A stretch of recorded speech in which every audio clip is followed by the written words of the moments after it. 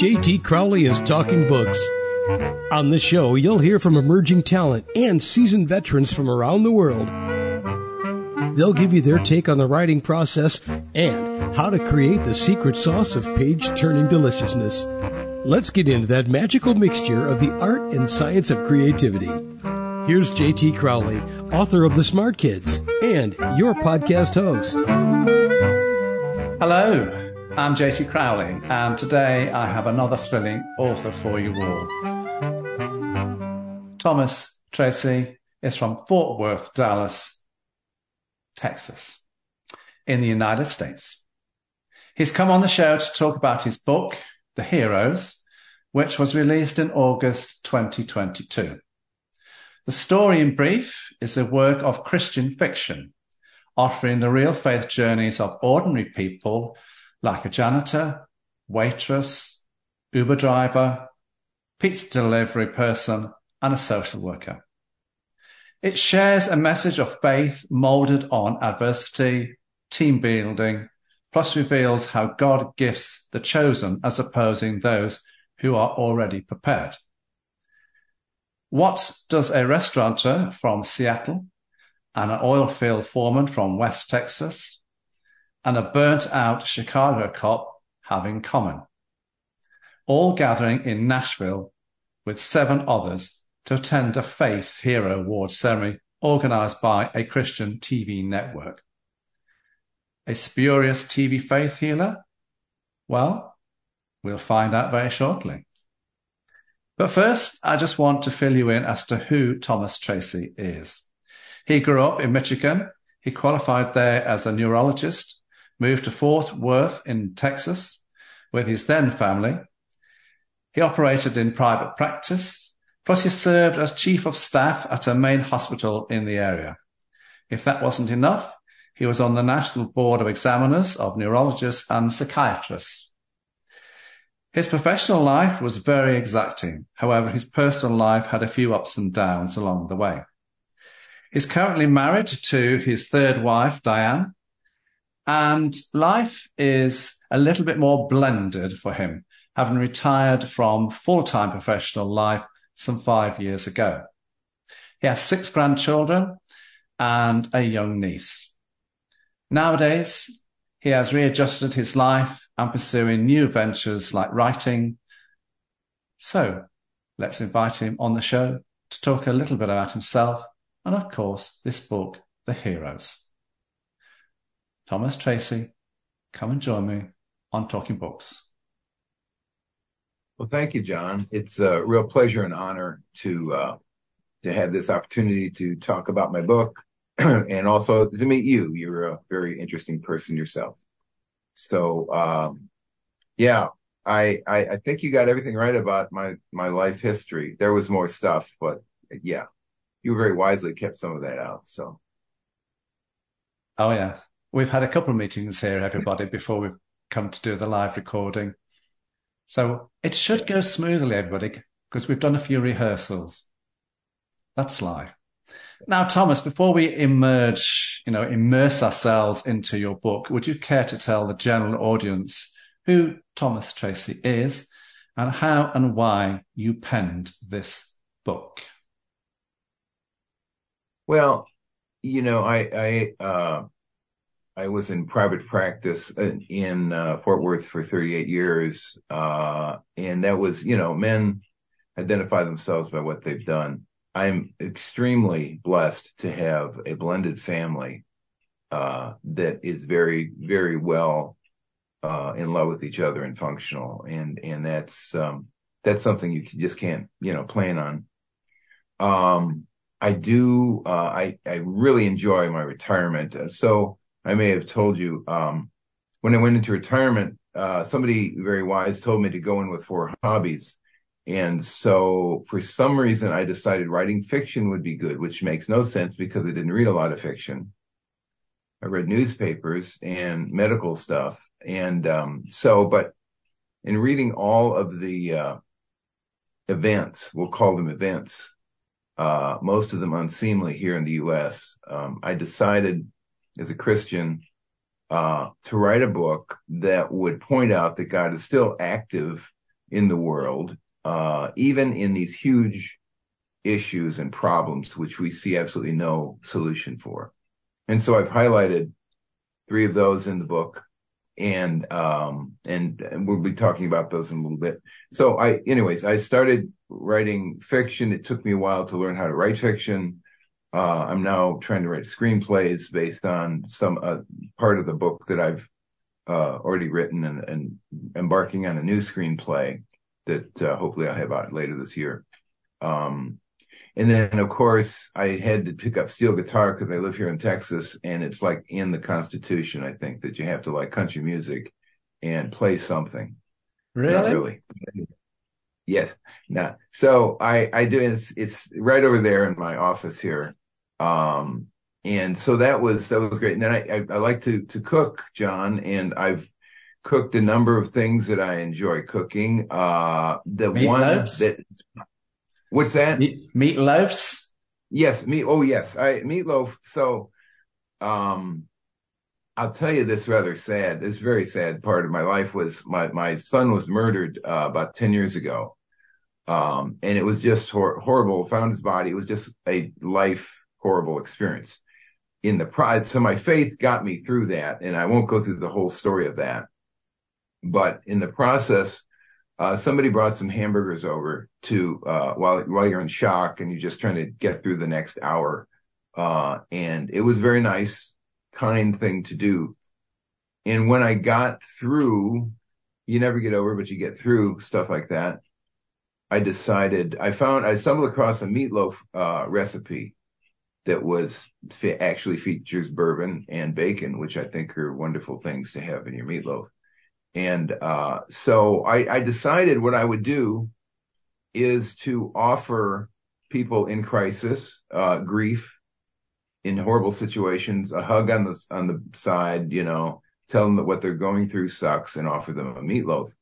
And I never got a no on that. So I've made this meatloaf multiple times, and if we ever meet, I'll probably force one on you, John.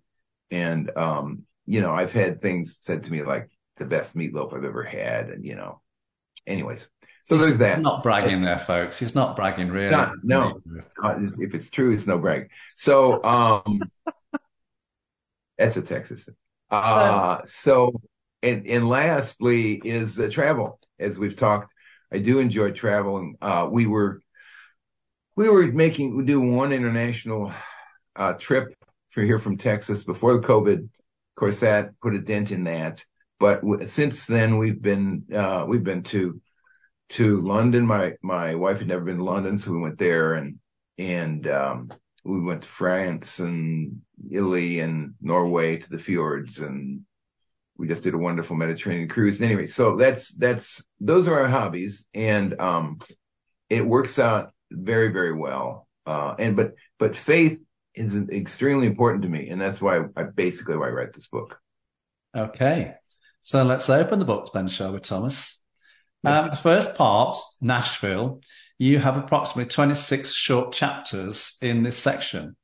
Now, we're not going to go into all the chapters, everyone, because that's not the whole idea of the podcast. The whole idea of the podcast is to give you a flavour as to what this book is about. So we'll go to some of the chapters. So as you can formulate your own opinions. If you want to know more about what's occurring here in the whole plot, the whole book, well, the simple answer to that is go and buy the book. I can't say fairer than that.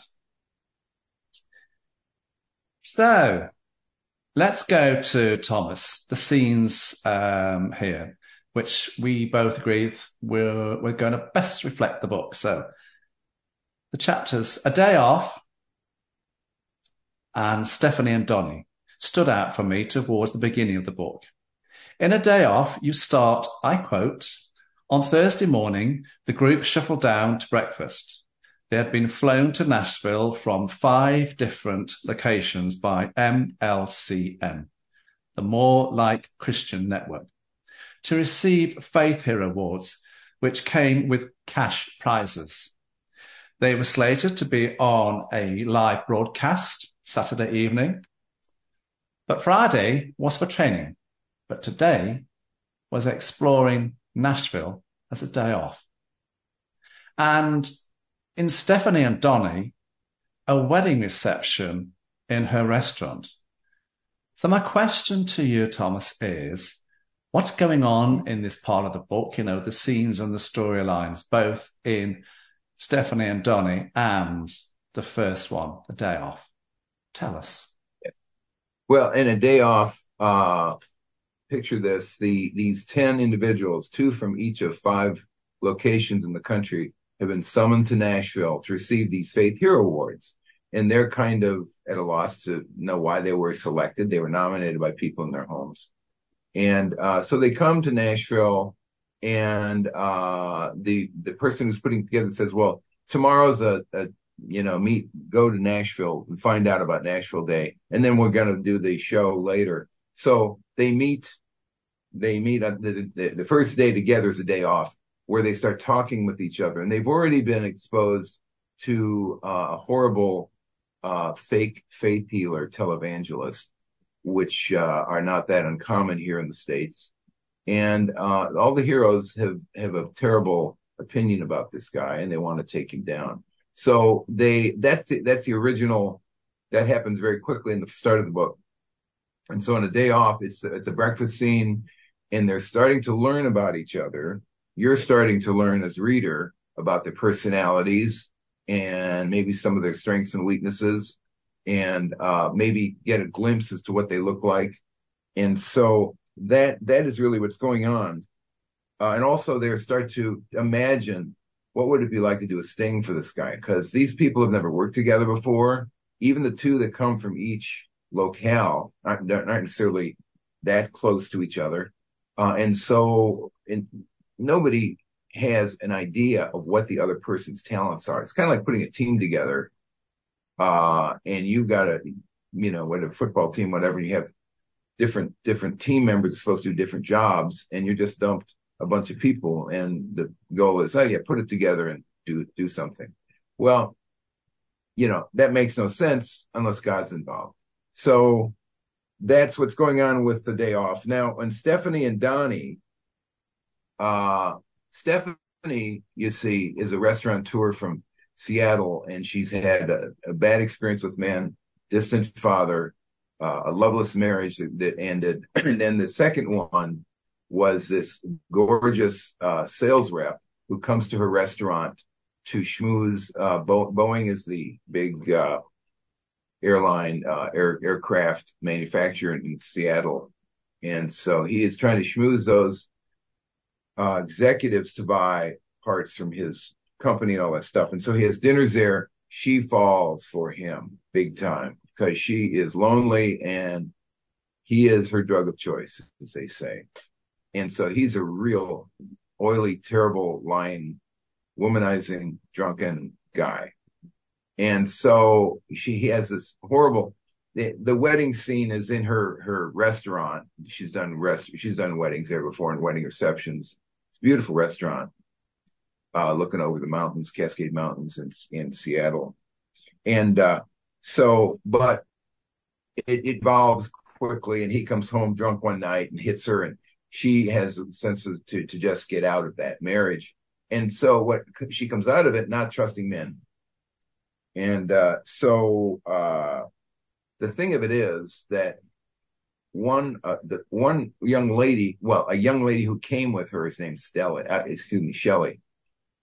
And she is kind of impressionable, and she runs into contact with Cody. Now, Cody is a beautiful Brad Pitt Western cowboy that's always pushing his hair back, and women are falling all over him.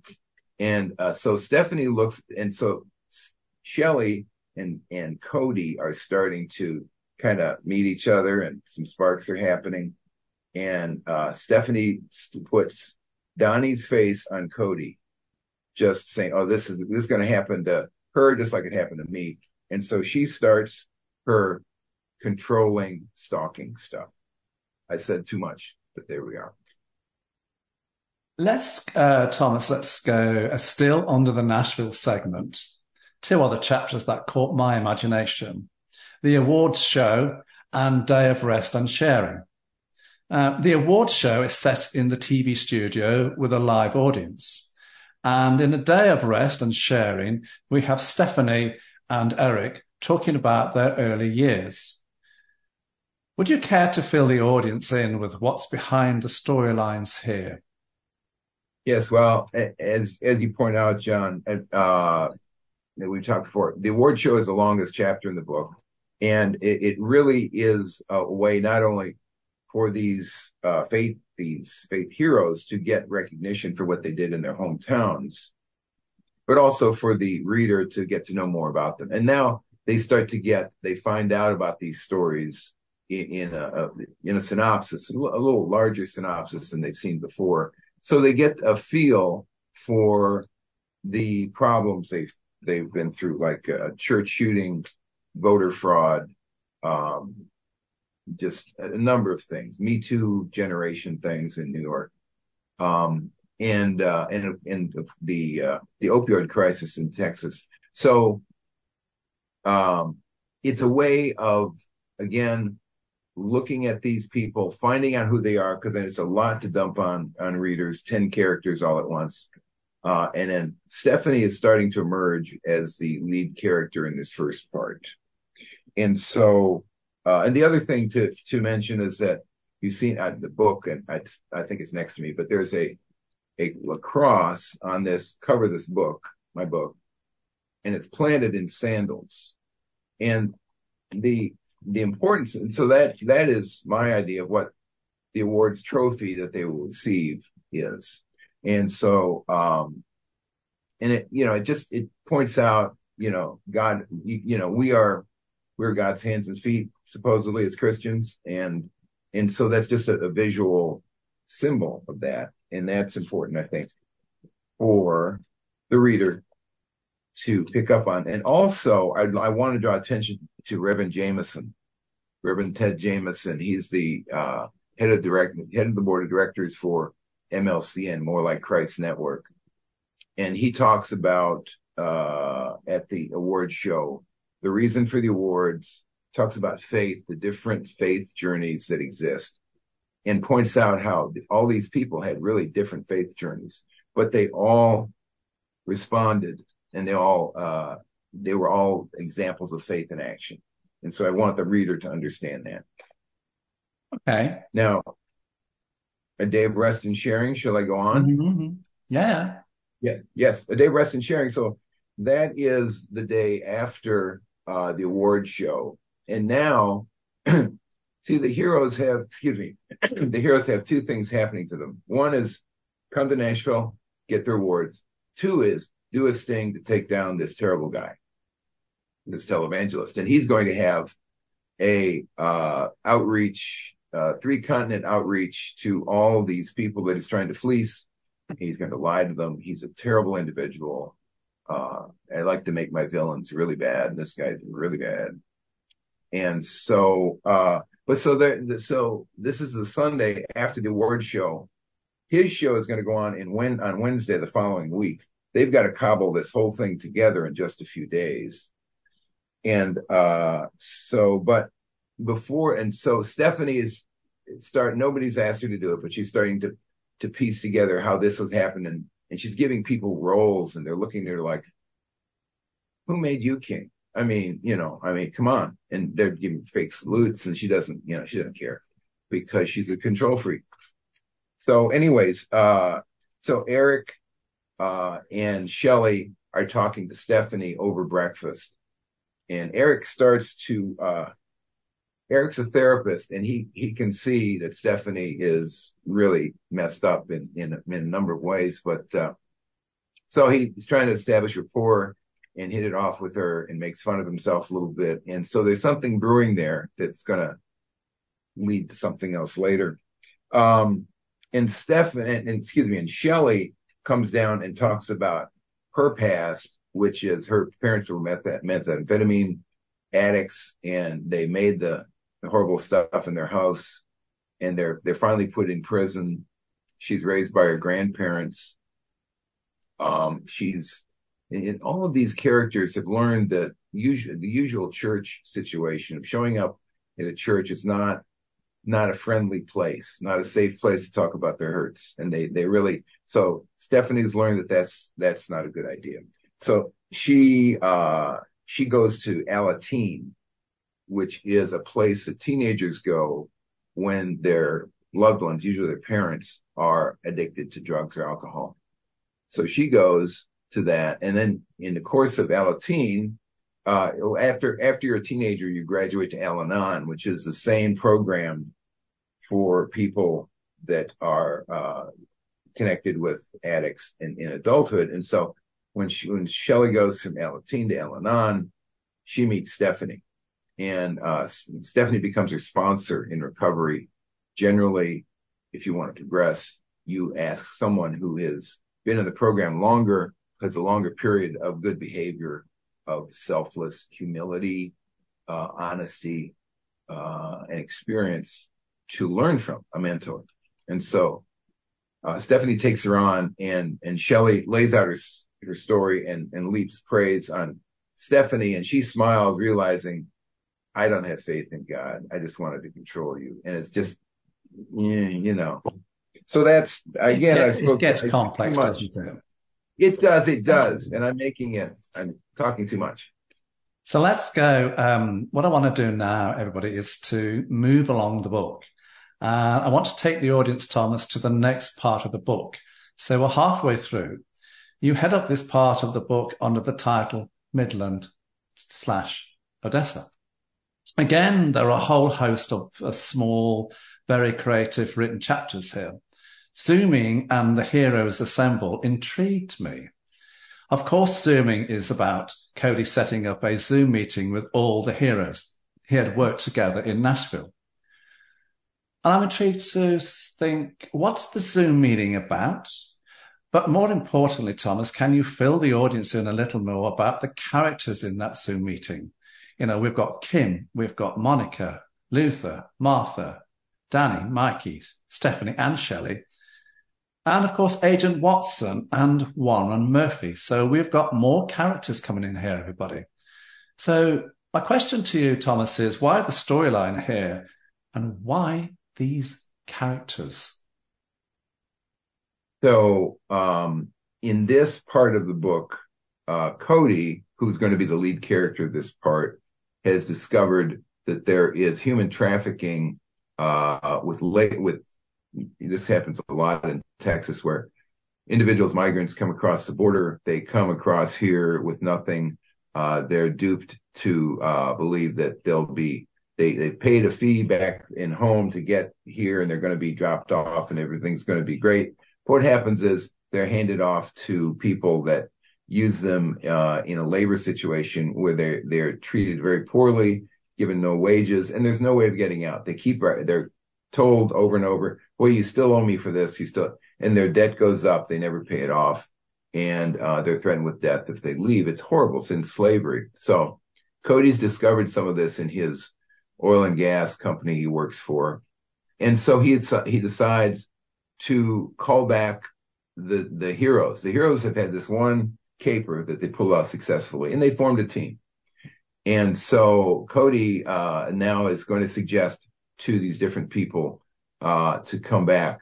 One kind of an amusing thing in the beginning is that Eric and Stephanie, you may remember Eric being the therapist and Stephanie being the restaurateur. So Eric is in West Texas, where Cody lives, and Stephanie is in Seattle, and they're starting to hit it off. They actually went on a little ski trip in which Stephanie, who skis, and Eric, who doesn't, sort of got together. He's a bumbling guy. He fell down a lot, and she, was laughing at him and stuff like that. But anyway, so they're getting closer. So he invites, Eric wants to invite Stephanie down so she can go to a rodeo and get a little closer to her. And he's unaware, I think, of Cody's experience at work. So Cody makes that happen. Stephanie comes down, goes to her first rodeo, which is a big deal here in Texas. And it's kind of, I find it funny. I think most people in Texas would find it amusing, and maybe people from other parts of the world, because it's a strange event. Anyway, so that happens. And then after the rodeo, the three of them get together and say, there's this thing going on. What about calling the team back, putting the band back together? And so that's the impetus for the Zoom. And at the Zoom, so it's always done with law enforcement, John, law enforcement that is appropriate for the task, appropriate for the task. And in this case, it requires the FBI, and there's an Agent Murphy, the local FBI chief there, who will be involved, and Texas Ranger Field Major Jorge Gonzalez. Pardon my frog here. So in Texas, there are these 150 Texas Rangers that have particular law enforcement responsibilities in sections of the state, and they are very high up in terms of respect and jurisdictional authority. And so the two of those two organizations need to work together with the heroes in order for them to not violate and not be looked at as a vigilante thing, group. And so they're on the Zoom, but also are heroes. And so you're going to see Luther, who's an African-American, strong, silent type. He doesn't say a lot, but whatever he says is usually perfect. Stephanie, who's the conniver. Cody, who's Brad Pitt lookalike, who struggles with fentanyl addiction. Eric, the puzzled, bemused therapist, who's has insight but is bumbling. Monica, an Italian-American social worker in her middle ages, who has a heart of gold and sees people in jams and just has to help them. And she has a little dog named Pookie, a miniature schnauzer, who has a secret weapon, which will be revealed later. There's Danny, the tough guy, the Mexican-American, who came from Juarez, Mexico. In childhood, they went up to Chicago. His family did, to put the Mexican restaurant together up there. And he became a cop. He had a friend who was shot in front of him. And anyways, he has an anger issue, and he takes it out in one of the events in his life later as a cop. He's a huge Chicago Cubs fan. And so Mikey, his son, wanting to impress his dad, is also a character. He's in his 20s. Both my father and son are big Cubs fans, and Mikey plays baseball very well to impress dad. And so they're kind of linked. Then you have Shelley, who's another kid who's linked to Stephanie, her sponsor. And Kim, who's so there's a whole host of characters here, isn't there? This is what we're trying to get. There's a whole host characters, everybody here. Yeah, and they're all on Zoom, yeah.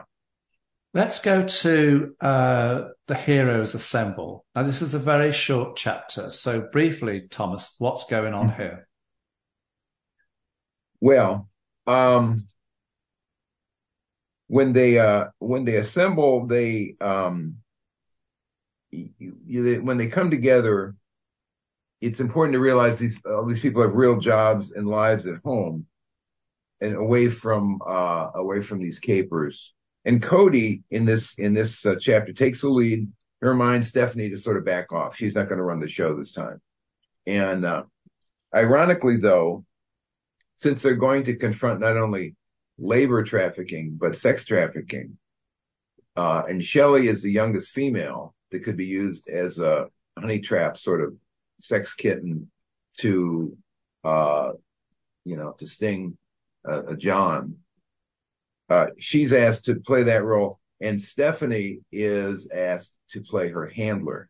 Many times when not only young men can be involved in this also, they are brought to the place they're going to be put in the room and perform multiple sex acts a day.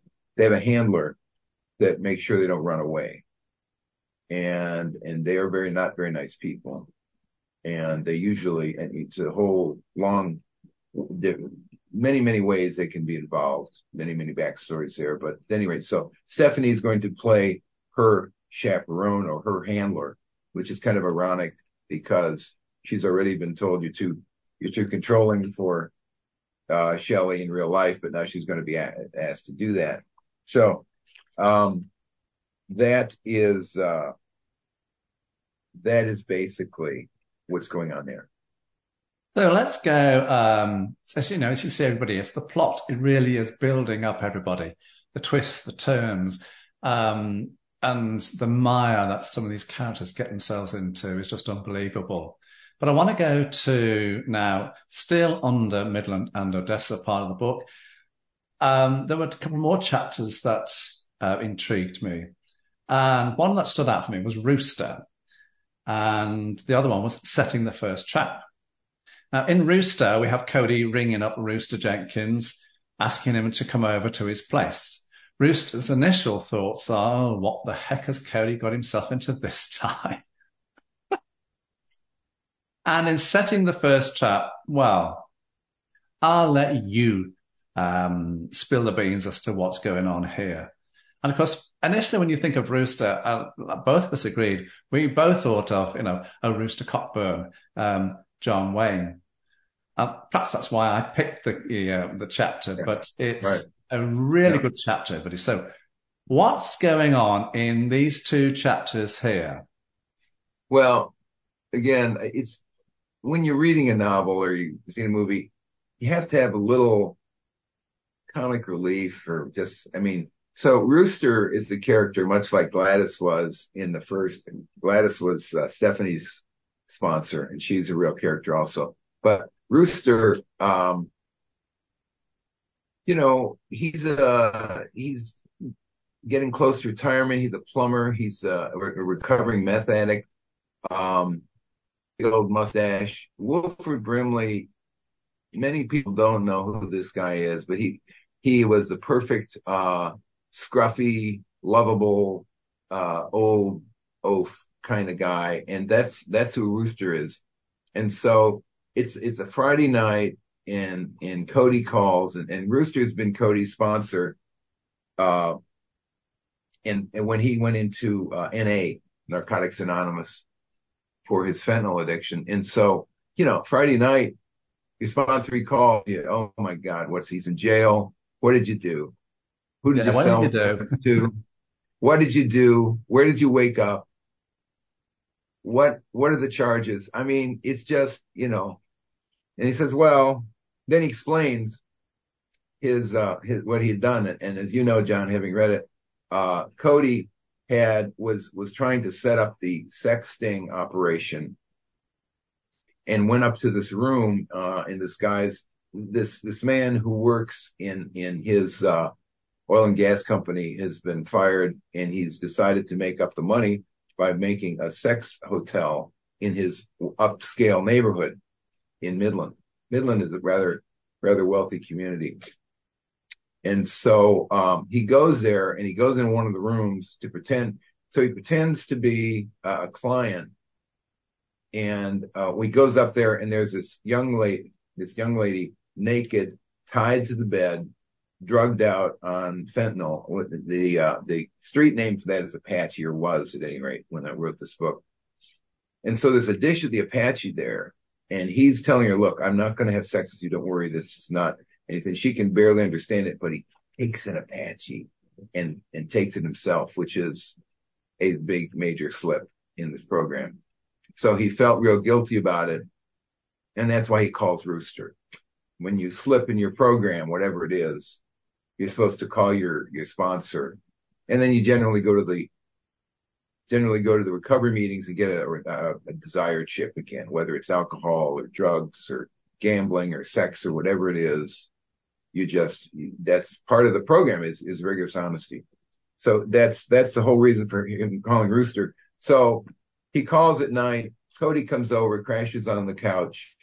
Rooster gets up in his underwear, makes coffee, and then they go to this place they used to go to where they would share their lives. And they order breakfast and it comes. And then, as I told you before, John, Rooster's Prayer, I like it because it's short, sincere, to the point. God doesn't need you to go down 27 things, or you don't have to impress him with your faith or your biblical knowledge or your fancy words, or and that's what I liked about that. It's very, very honest. Now, setting the first trap, Cody's assigning the roles for this sting, and Monica agrees again. So Monica is again the Italian American. She's from Queens. She's a social worker, and she, in the first part, played the role of a patsy who was calling in to donate money to Reverend Mike Tillotson's ministry. And that's important because, and they, of course, take her money and do something very illegal with it. And that's important to get the FBI involved, because it's out of state, it's cross state borders.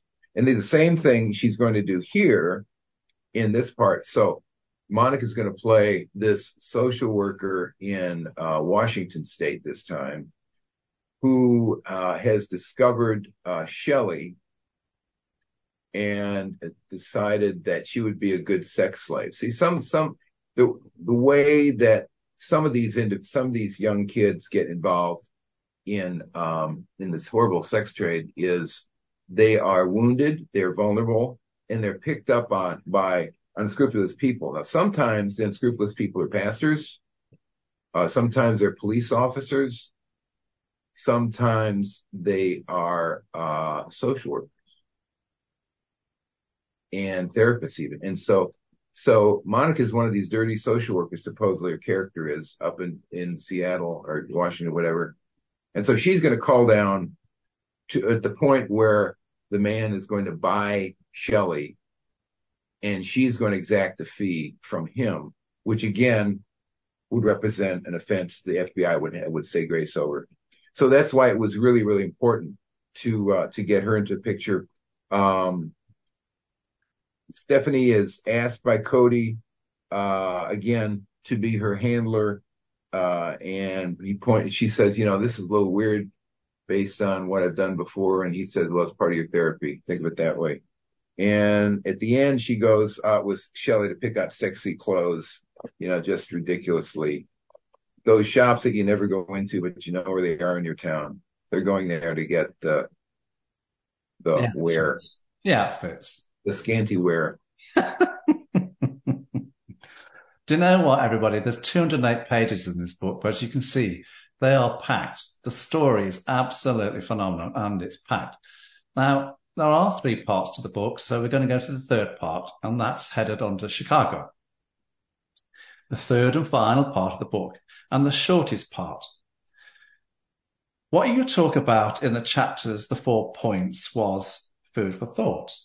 But Bureau Chief Lindy Weathers' character, now she's a tough lady who doesn't like civilians getting involved in string operations. These chapters, they're very short scenes, so briefly, can you tell us what is the background to these chapters, this storyline here, the scenes here? So, John, the 4 points is the name of the hotel that Danny picks to summon the heroes. Now, again, from a reader's standpoint, you're going to realize you already know about these characters at this point, and you know what they do. They get together and they do wonderful things. They have adventures, and they've already done 2 of them. So you kind of have an idea that, okay, so what's going on here? So this time, the goal is to prevent a race riot. And Danny encounters that on the way to a Cubs baseball game. And there's black and white groups screaming at each other, looking like they want to kill each other, calling all racial epithets you can imagine, going back and forth. And so the riot is starting to break out. So he decides to call, who are you going to call? You call the heroes back in. And so the 4 points is a hotel. And John, as we've mentioned before, hotels are important in this book because it's a place where they assemble. It's a place where they have meetings, where they have Zoom meetings with law enforcement, where they cobble together their plans. They go online and find out information that they need to make sure that they're doing things correctly. It's just a whole range of things, and so that's kind of what they're doing. And these are all like the Sheraton in Nashville is a real place.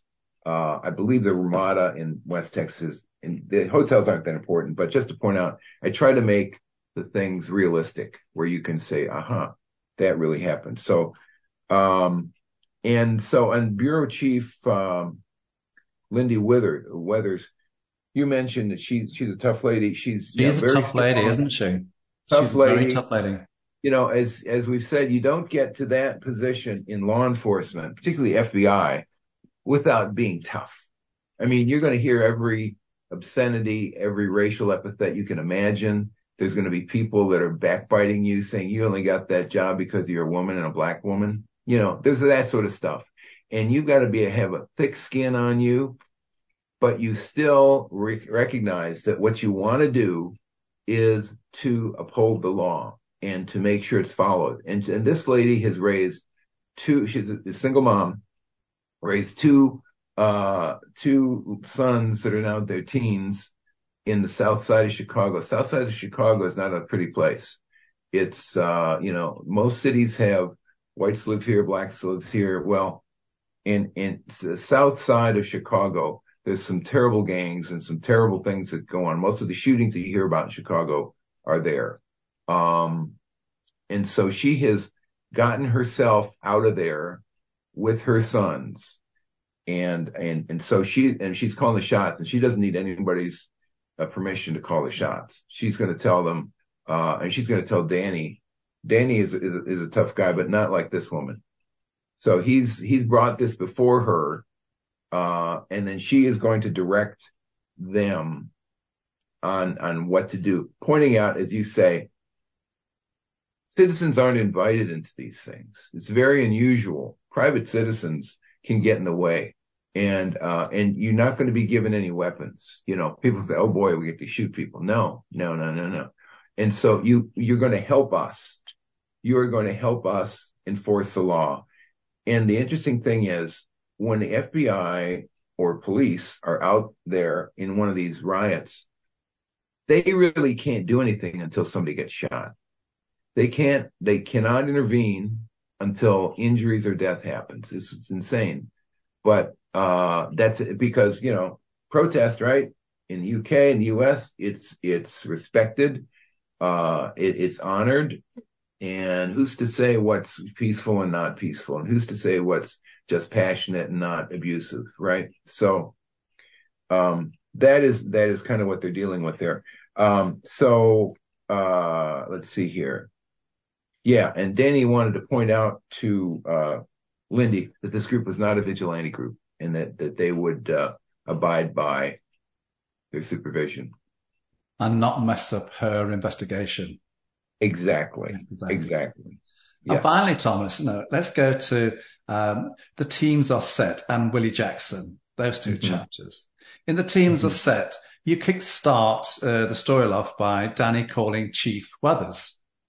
And in Willie Jackson, the TV interview. Where are you taking the readers with these two little chapters towards the end? But don't give the game away. Just very, very briefly. Where are you taking us here? Well. So the team's being set. So Danny's dealing with being away from the action. He's been informed by Lindy Weathers that he's not going to be down on the street there with the other heroes. There's going to be 8 of them down there, and he's going to be back here. And Danny then asks for Mikey, his son, to be with him, because Mikey's the IT person in this group. He's the one that can communicate, get everybody together, knows how to put in the digital images and sound in a way that's recoverable later. So he needs to work. And so it's another situation where Danny and Mikey can work together, which is very big deal in their lives. So Danny's, he wants to be in on the action. Cops just want to be down there where the rubber meets the road. And so he's disappointed. But then in the Willie Jackson chapter, he's watching TV as the race riot continues to evolve and expand and worsen over the few days. And so they interview this angry black man at the riot, and he's saying, it's always been this way: white man killing black men for no reason, just be driving in your car and you're guilty, and just shooting us for no reason, and it's terrible. And this one cop wanted to beat me in the head and fractured my skull, and he's pointing to his skull. There's a scar there with an indentation indicating he had a skull fracture, and it's taken. And Danny's watching this, and he realizes he was a cop that beat Willie Jackson, 25 years ago, when he was a cop. He was a fresh cop, a rookie cop in Chicago, and he had just gone through, not just, but years ago, he had gone through the horrible tragedy of seeing his only friend, another Mexican-American kid named Jose, who was playing sandlot baseball across the street from their school, get shot and killed by a drive-by drug thing. It happens frequently. And so he's shot and killed, and he's just devastated. And he runs after that, he runs into Officer Alvarez, who is his mentor, and he gets into police work basically because he wants to be like Officer Alvarez. But what happens is that when Danny is young in his early in his police career, he comes across a shooting, and there is a dead body on the ground and the smoking gun, and Willie Jackson comes along and picks up the gun to look at it, and he hasn't done a thing wrong, but he's just investigating. And of course, Danny comes along and assumes that Willie is the killer, and he beats him in the head into a coma. And so and Danny was never reprimanded. It was never discovered out. There was no complaints. So Danny's had all this guilt in him. And then there's the man who he beat on TV. And so at that point, he knows he's got to commence, and he talks that over with Officer Alvarez. So you see, everyone, this book is action-packed. Now, you describe, the description of your book, you say that The Heroes is the work of Christian fiction with stories of real faith journeys. And when you look at the cover of the book with a wooden cross and, with a white cloth draped across it, I was interested as to why that image. But my question to you really is, if you were on a book signing an event and someone picked up your book and asked, what's the underlying Christian aspect to this book? How would you answer them? It's basically faith in action. And would they see your viewpoints? Yeah. How would they answer? Yeah. Would you see your viewpoints? Well, I hope they would see that these are stories of faith in action. And I think that the cross, the risen Christ here with the robe over the cross, meaning he's risen, in sandals that we would wear. So, we can be actors, ambassadors for Christ to doing things. And so, but it takes the things that we are called on to do, as these heroes are enormous, very scary, improbable, borderline miraculous. And so that's not done without God and without faith. It's kind of like the people in Ukraine or Israel who are going into battle, and they're going house to house, and they don't know that they're going to be killed. there's going to be an airstrike. You're in this battle, and you're just going ahead, and you're hoping, you're praying to God, let me do my job, but don't, protect me, protect my family. And there's so many, John, examples of true faith heroes in our world today. Think about all the healthcare workers during COVID who risked their lives going to work, risked their families' lives, because if they came home with COVID and gave it to them, they could die. This is before any vaccines or anything else, who had to work multiple shifts because they couldn't get people in, and they were terribly understaffed. These men and women had to be at the bedside of individuals who were dying from COVID, who could not be comforted by their families because of isolation procedures. It's just astounding to think about those folks, and that's one of the reasons I wanted to write a book like this, is to champion those folks, those real life faith heroes that exist all around us. So that's the book, everyone. But I'm intrigued to know if Thomas has got any more books coming down the line. Any more stories? Well, yeah, John. So I've thought of the heroes being sort of the initial work that could lead forward to more adventures with the heroes, or you could go backwards and do prequels, do the background stories. I've written basically all the short stories, the 5 short stories that led to this novel, and that could be released. I'm also trying to turn the first part, the part in Nashville, into a feature film or perhaps TV streaming event. So I've learned to write a screenplay on it, and so that's being looked at currently. And then behind me, that's my storyboard for writing screenplays, and I've got another one that I'm writing now in the process of putting it together. It's about the abortion issue and a young lady who's a piano prodigy. It's called the Orphan Prodigy, and I think it's interesting. It's it's tremendously. It's great in retirement to find something that you're really passionate about. There you go. There are things coming down the line, everybody. Yeah. I'm interested to know, Thomas, who do you see reading your books? And more importantly, who would you like to see reading your books? I would like to see people who have been, as I said before, faith heroes themselves, maybe see themselves in some of these people, and see them receiving recognition and accolades on their very courageous things that they've done. Certainly, Christian, I would assume if you just look at this book and it's got a cross on it, a Christian would say, "Oh, that might be interesting," and someone who's not might say, "I'd never read that."